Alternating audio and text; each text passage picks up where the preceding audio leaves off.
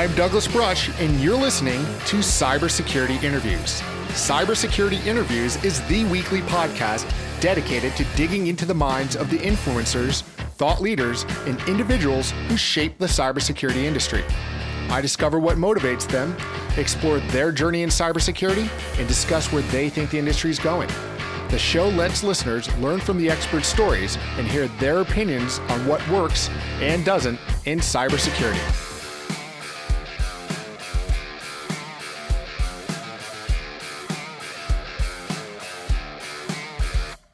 Hello and welcome to episode 48 of Cybersecurity Interviews. In this episode, we're speaking with Tom Brennan. Tom is the founder of Proactive Risk with 2 decades of hands-on-the-keyboard experience building, breaking, and defending data for clients worldwide. He's an alumni of McAfee, Intel Security, SafeCode, TrustWave, White Hat, and the United States Marines. Tom served as the OWASP Foundation as an elected member of the Global Board of Directors for 10 years. He also founded the New Jersey OWASP chapter and grew the New York City chapter as president for 13 years. Today, Tom is associated with Crest International as its elected chairman of the Americas Board and participates as a technical advisor for New Jersey Institute of Technology, County College of Morris, Morridge County Economic Development Corporation, the Rockaway Township Official, and is a member of its CERT team. In this episode, we discuss his start in information security, building secure software, giving back to the cybersecurity community, mentors he's had along the way, recommendations he gives to people starting out in InfoSec, starting the Hack NYC conference, and so much more. I hope you enjoyed this episode as much as I did. Thanks for listening. Well, Tom, thanks for joining me on Cybersecurity Interviews. How are you today? I'm good. Thanks for having me. How's the weather in New York these days? You know, I've been away from New York for about a year now, but I know you're still out in the beautiful tri-state area. Yes, I am. I'm located right outside Manhattan in northern New Jersey, and we're just coming off the latest nor'easter, so still have about a foot of snow or so in my area, and there's some more coming next week. Yeah, we're jealous in the Colorado area. We've gotten almost no snow this year, and it seems like I left the Northeast, and that's where it snowed the most. Well, from what I hear, it sounds like there's many more skiing accidents in Denver these days than there is in New Jersey. Yeah, taking out cybersecurity professionals left and right. Yeah. So, how did you kind of, before ending up outside of Manhattan and in the greater New York City area, did you have, I believe, more of a military background? Was the military background that you had part of the cybersecurity, or was that something that came after? So ironically, the time in the Marine Corps was not directly related to cyber, but I'll explain. Originally, I was probably more cyber focused in the days of Pascal and learning how to use software as a younger guy, 87, 88, 89, that time frame. And it was suggested by several individuals, including those in law enforcement, that it might be a good idea for me to maybe change careers and go join the military. So what I decided to do was get out of running bulletin boards and doing things for educational purposes only and moved into a different sort of focus. So I joined the Marine Corps, learned a lot about integrity, learned a lot about self-discipline and trying to do a greater good. Really enjoyed my time with the Marine Corps as part of the 2nd Amphibious Assault Battalion, and it was a really good time. And then unfortunately I got hurt in the military. I broke my back. And I got out of the military in 91. Gotcha. And so at that point, did you kind of turn your sights on IT, or is it directly into security at that point? So it kind of went back to what I knew how to do. At that point, I went from doing sort of physical hunt and kill type stuff to looking at cyber, because that's sort of the area that I came from, and I was able to do that from a chair, and was able to then blend those two skills together. So my first sort of professional focus after that was working with a private investigations firm that did a lot of military work and did a lot of investigative type work. And I became an in-house guy that was helping them on the cyber stuff that was a part of that conversation. And since I had the physical background as well, I helped out there a little bit, but again, not so much due to the injury.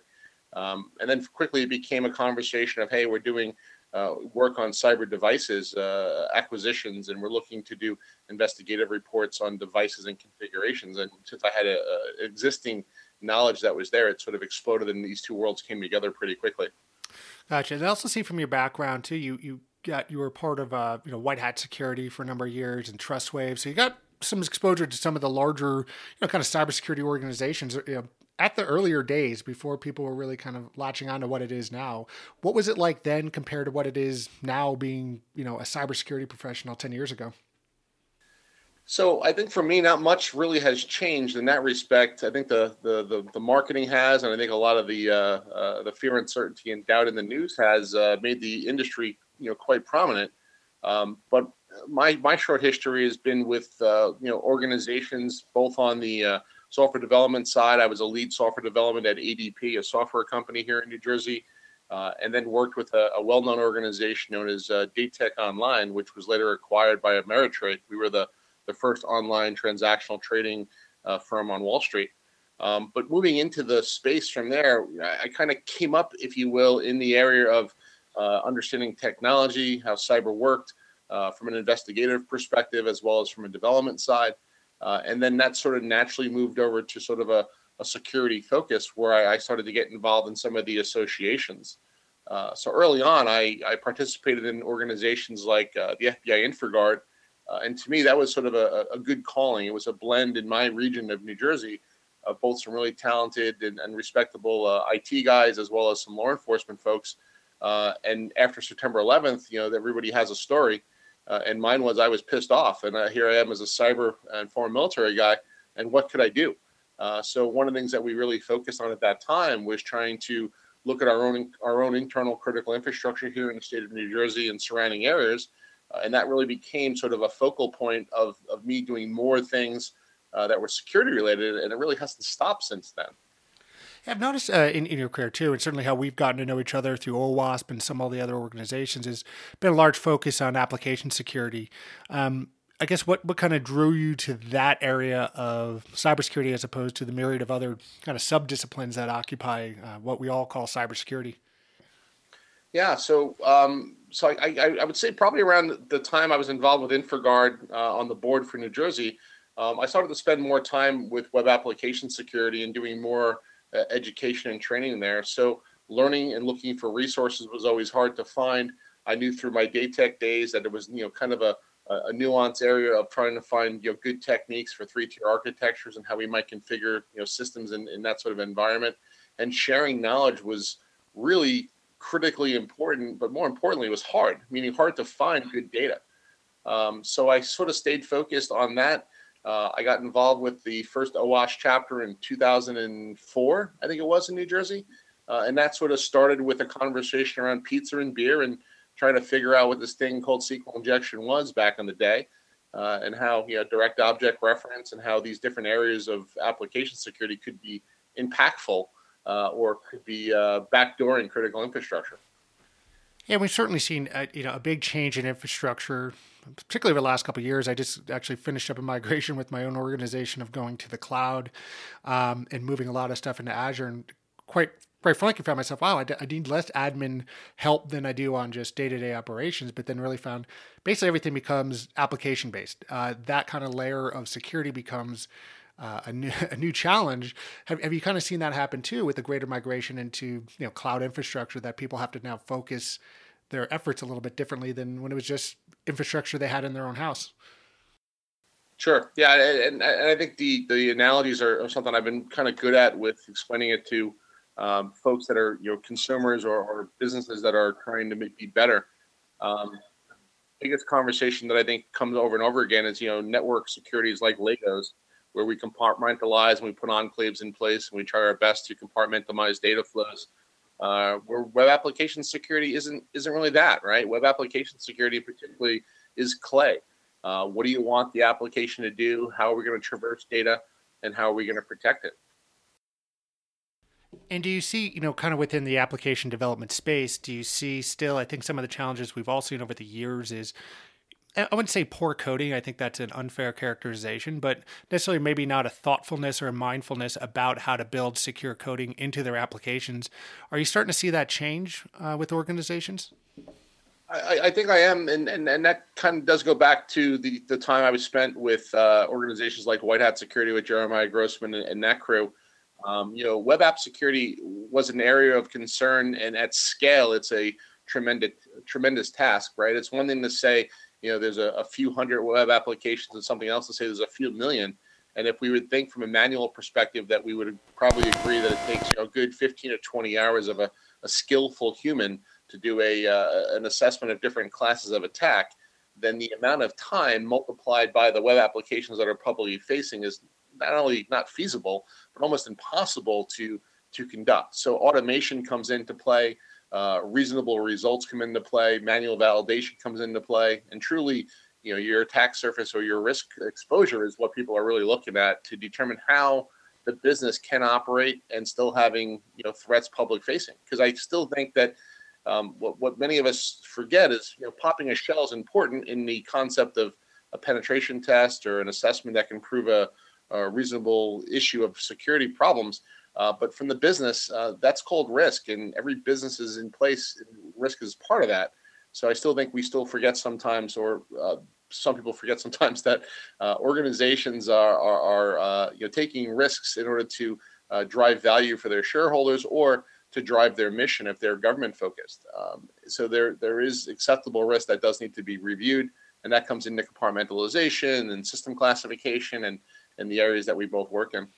So how can, I guess, where can we continue to bridge that divide between the business and the tech teams? Because I still see it where, there's a push to ship product. It's just get it out. We'll worry about security later. And then once somebody gets burned, then they go, okay, I guess we have to rethink our strategy. But how can we get to them to kind of connect those dots earlier in the process?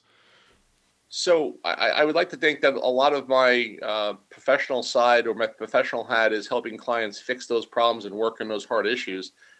My volunteer time goes into working with organizations. You mentioned one before, OWASP. I've been involved with that now for about 15 years, and working in that community and helping sort of collaborate with other professionals and business folks about what's reasonable becomes standards, becomes best practices. Working with SafeCode and trying to drive things like the fundamental security practices, things like tactical threat modeling, other guides that are around different areas. All of these activities that people do are really, I think, very, very important.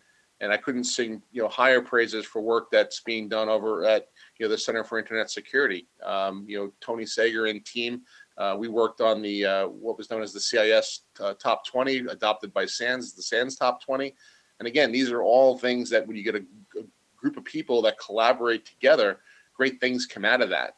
And we see that over and over again. We can reference things like P-Test that Chris Nickerson and many have collaborated on. We can look at things that have come out of CS1 or DHS, DHS's collaborations.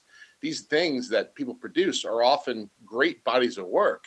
How they're applied to the organizations that may or may not consider consuming them is another challenge, right? We can create the best practice, no problem. Having that best practice accepted, adapted, and applied, that's another conversation. That's typically where standards come in and regulatory control and measurements of metric.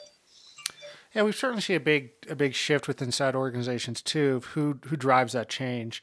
Where particularly we've seen the CISO type role fall underneath a CIO that's then reporting out to either maybe somebody in the board or the CEO. But we're seeing, I think, this shift now with organizations that are taking more of the CISO role as a risk manager that's reporting directly to the board. Do you think that kind of, realignment of some of the security positions within inside of an organization can help affect that change? I think it's good that some organizations take that approach. I think what's really important is that the messaging is heard. The biggest problem I think I've seen over my years of working with different types of teams is exactly that. It's the way teams operate. In the military side, we've always had teams that live and die by the team mentality and can trust the people behind you and are working collectively to accomplish a goal. And you don't get through the day or the night if you don't have that level of collaboration and trust. The business side, there's many organizations that do a really good job focused on the team and the people, and then those are ones that are usually much more successful because we probably would agree that the people problem is still the issue of all the antiviruses and the products and widgets and firewalls versus Dave. Dave is the user. So Dave is going to find a way to manipulate and get around things to get his job done the best he can. And it should never be an adversarial discussion, right? If we can have our people collectively part of the solution, then I think that the business is more resilient. And I think that a lot of people continue to still miss that in this day and age, that it's not about the blinky light. It's not about the technology, although that's helpful. There is still a process that goes with that. And that's really where I spend most of my time, is sort of coaching and helping organizations understand that by demonstrating that to them, through assessment work and through testing work and through areas of gap reviews. Gotcha. Now with a lot of what we've heard the last couple of years is that there's just not enough people doing cybersecurity work. And I've had different people on the podcast and talked to people even offline about it, that there are different ways to kind of break that down. But there clearly is we need more people. We need to get them trained up. How do you think there's ways that we can kind of get more people involved with cybersecurity and get them the right type of skills to apply them to the immediate problems that we have now? So the way I approach that is sort of the way that some may follow with that as well, is working with some of the universities and working with some of the academics and working with some of the STEM programs. Like many in our field, this is what I do for fun, and I actually work in the field as well, so I'm very lucky. But making a few shout outs. I mean, I'm an advisor for the County College of Morris here in Rockaway, New Jersey area. I help out with NJIT. And also with various other associations and groups. By putting time into these things, from a mentor relationship or a mentee relationship, it's very important to have value. And I think everybody in the security space, or better yet, life, should try to volunteer a little bit of time to share the knowledge that they bring to the table. And there's plenty of people out there that are hungry for it. So, when we talk about the marketing conversation of security, and we say, oh, there's too many consoles and not enough people. We know that. That's a no-brainer. So there needs to spend more time in looking at orchestration and making devices talk to each other. As we all know, over the years, I think we've now seen everything with an API. And if it doesn't have an API, in many cases, it's out of the running for even consideration, right? Yeah. But the idea is that people still need to understand the basics of operations, of what the widgets are supposed to do and how they're used in context. And if you can have them communicate machine A to machine B to machine C, fantastic. That sort of helps put together a visual pattern that humans can recognize. So it goes back to the conversation, right? Whether we talk DevOps, whether we talk security, whether we talk components, it's culture. And I think that's a really big, important conversation. I do a lot with different groups. I'm currently very active with Crest and moving Crest into the United States. They've done a considerable amount of work originally in the UK and in Singapore, et cetera. But as we push into the United States in particular, it goes down to a level of people working together for a common output and a common goal. So I'm very happy to be a part of that group. So with all the mentoring that you do, I'm sure you get a lot of people that kind of come up to you and say, "Hey, look, you've made it in this industry." I'm sure you get asked a lot, how do I get started? So what's the kind of common answer, the thing that you try to direct people towards the most when they ask you that question? Well, when I was with Intel, I did an interview with ITSP out in AppSec Cali, and the conversation was about diversity, and it was about how do we make more people of this demographic or sex or religion do more in a particular space like technology. And my response, whether it be politically correct or not, is really around the conversation of nobody knows you're a dog behind the keyboard, right? So the idea is what you produce. So today, I think there's a ton of material available for self-study. There's a lot of great content out there. There's a lot of great accessibility of events and conferences and online events and communication with people and face-to-face and doing things like this, listening to podcasts, etc. So if you're hungry and if you really want to learn something these days, I think the bar is pretty low. I think it's opportunistic for you people to get involved. This is something they have an aptitude for. If they're looking at it simply for a paycheck, that's not the type of person I really want to work with to begin with. It's one thing to pay the bills. It's something completely different to be driven and passionate about something and be able to spend some time in it. So the life work balance is really important, but it comes down to that if information security is something that you care about and you're deeply rooted in that conversation around improving health and humanity or helping with commerce or saving puppy dogs, whatever it may be, if you're going to apply that passion to technology, many organizations will welcome you, which means you can come in the front door in a position, whether it be either as a low-level job, improve yourself, or an internship, or even a high-level job.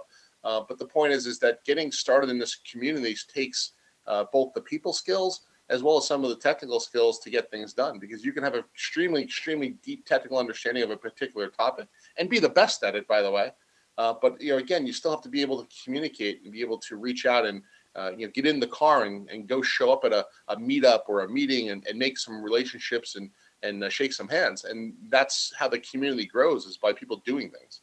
Yeah, it's interesting. It's since I started the podcast almost about a year and a half ago. I think that's been the biggest trend of talking to a lot of people like yourself that have been in this industry for some time, is that you really need to be able to communicate. Like the communication skills and the soft skills are really what it comes down to, because at the end of the day, we keep saying, cybersecurity is really, it's a people problem. So once you understand people, you can communicate with them better. You can understand what some of the needs are, and hopefully develop solutions. Would you say that's a fair assessment?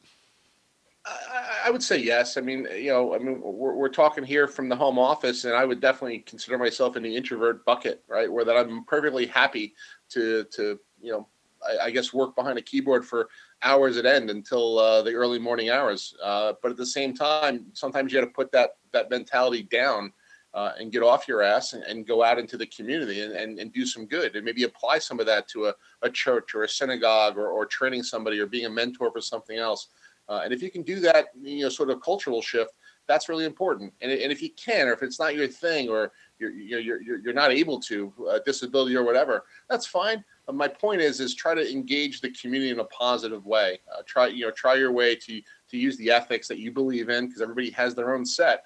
But certainly try to use those items to better humanity. And I think you'll find opportunity, whether it be working for organizations that need your skills on the critical infrastructure side, or whether it be working in helping support of some other mission.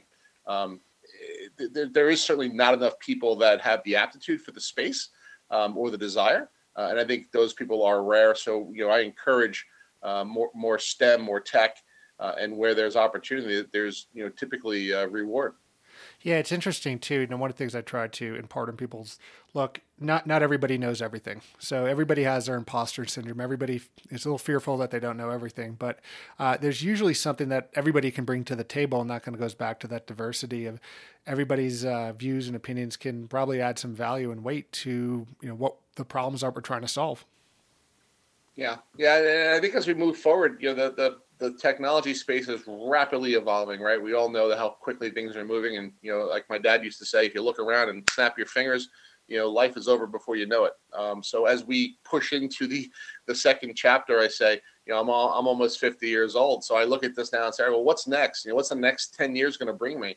And from my perspective, it's really, how am I going to guide, my 4 kids in what they're doing and how they're going to grow, and what areas do I think are interesting that they're also interested in.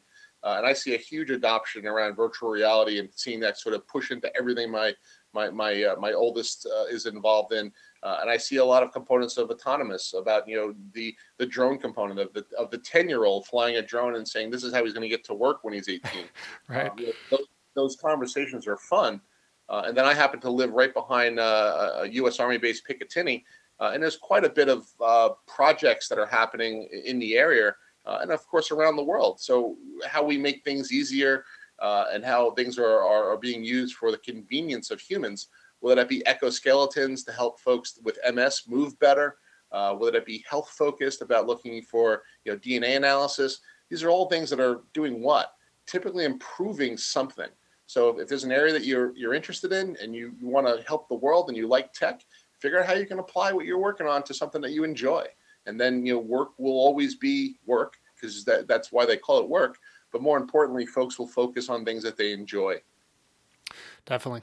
And it's kind of, speaking of giving back to the community and helping out and kind of doing that outreach, you were kind enough to bring me onto the Hack NYC team this year and kind of help promote that, which has been really interesting. But could you kind of step people through what was the thought process about this conference and what's going to make it different?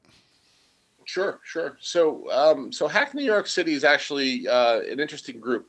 So what happened was there's a lot of collaboration happens, all over the country, all over the world.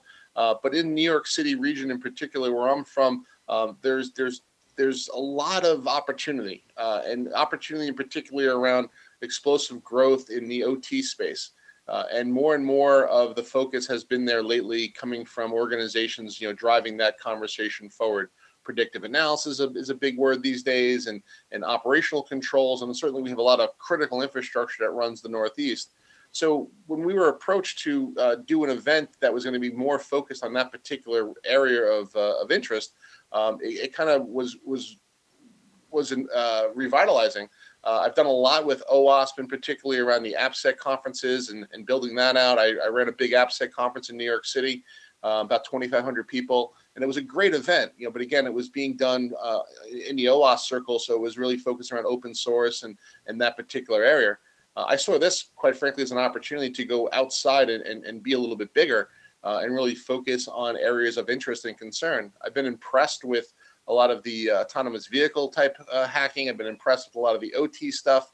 And these are areas that are always interesting because I think we're always learning. And when the Critical Infrastructure Association of America wanted to put this on, I said, yeah, I would be happy to help out and help pull together a bunch of folks. So yourself and about 40 other people I reached out to personally and thought it would be a really good opportunity to kind of put some of our thoughts into a bucket and figure out where that comes out. And Hack New York City hacknyc.com. That event will be happening in May, and it'll be focused around predominantly critical infrastructure. These areas are not going away, right? We're dependent on them, from everything from healthcare to electricity to automotive and et cetera. So these areas are not meant to be a generalist conference at the PC level. It's really meant to be more about applying it to enterprise and critical infrastructure for the benefit of those in the United States in particular. That's the focus of the conference. When you kind of break down the different areas of critical infrastructure, again, telecommunications, energy, agriculture, health and human services. I mean, are there particular areas that you think are maybe the weaker of the areas, or might produce the I guess there's kind of two ways. Like areas that might have a little bit, might be a little softer target, and compounded by the fact that they have the highest risk to everybody. I think that would be accurate, but here's how I break it down. When I worked on the Center for Internet Security Workforce Development white paper that came out, there's lots of gaps in workforce, right? We keep going back to the people problem. But the thing we need to also remember is also where the money is. Individuals, including myself, when I worked for financial services companies, these organizations, try their best to recruit people of a certain caliber, pay them really well, focus on the hard problems of financial services and moving money around. And you typically have a really good, talented team there that, is really focused on the mission of that particular entity, particularly the big banks. When you start looking at the different categories of organizations, you touched on it before. You have folks that are in the heating considered critical infrastructure, public health, gas production, security services, being police and military. These are areas that may or may not necessarily have the funding that are going to actively be hiring and recruiting people with high aptitude for these particular security-related, software-focused areas. So when we ask ourselves, where is the low-hanging fruit? I would look at the job market and say, okay, is the manufacturing organization that's working on a process control system that may contain, renewable energies or waste management, are they able to hire people at the same skill level, at the same dollar value that a publicly traded healthcare organization would, or a bank would? And you're probably going to answer that question, no. And that's based on where someone's going to go get a job. So now if we go back to the workforce conversation, you say you have 100 people that have the same skill set, where are they going to be looking predominantly for employment? In most cases, it's going to be where the money is, or where the highest paid salaries. That's the human nature. But then there are also going to be some people that are going to generate or focus on areas that are important to them.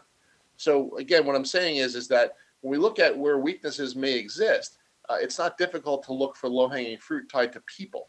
And where there's difficult of getting people to work in these particular industries, sometimes it's based on a realization of what things cost. So it might be quick to say, hey, we're going to find a highly talented, skilled person to work in the oil and gas market, down in Dallas. But if we needed to have resources that was going to be working in some remote location in Oklahoma, perhaps they're not going to be willing to pay as much. And that does impact the business of critical infrastructure. So Go ahead. Oh no, I say yeah, no, definitely. I mean, it's kind of what I think. It's the same mantra we've been saying for years in security, that essentially everybody's a target, and it applies to critical infrastructure and every subsection of that as well. Agreed. Agreed. So, I think that as we illuminate risks, or tame, particularly targeted there, we start seeing more and more conversation around OT, and in particular, that's because why? That's because connectors are being made from the fields to the boardroom about transactional information around the network, and that's interesting. We still have to advise people around air gapping systems, and still advise people around controls and preparing for failure. And in many cases, that's not looked upon favorably because it looks like it's security saying no, no, no, when it's actually advisory around, hey, this is a best practice to protect your perimeter so that your core process or your core widget or business might not necessarily be disrupted from an availability perspective. So, going back to, the idea of, how do we protect the castle? In many cases, it's going to be with layered defense. And this is why we partnered with the NIST efforts around cybersecurity framework, which again has some dust on it now, and does need some updates to the areas of focus. But I couldn't agree more that the 5 core elements are still identify, protect, detect, respond, and recover. Those areas are very, very important. I would add that I think it's important for organizations to look at things like deception technology and be able to infuse their what I would call trapdoors and sensors and tripwires in places so that they can have some early warning of somebody in the wire. And these things go back to standard philosophies, where that if you know what you're trying to protect, you want to go ahead and try your best to establish where the weak points are, and try your best to always harden them and be aware of how to conduct business in the worst time. If there's a flood or a catastrophe or an insider threat that presses the wrong button, how is that going to bring the business to its knees? And there should be some conversation around that. Why are there in the movies, at least, how come there's 2 keys to fire the missiles, right? Because you want to have 2 people have an agreeable process that they've done some validation control. Again, kind of that example of understanding what we're protecting and applying the appropriate controls based on risk. Gotcha.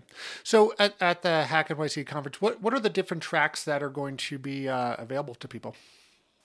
Great question. So there's about 7 different rooms that are going to be providing different tracks. The tracks are broken out across the NIST framework. So there's more of the identify, the protect, the detect, the respond, and the recover tracks.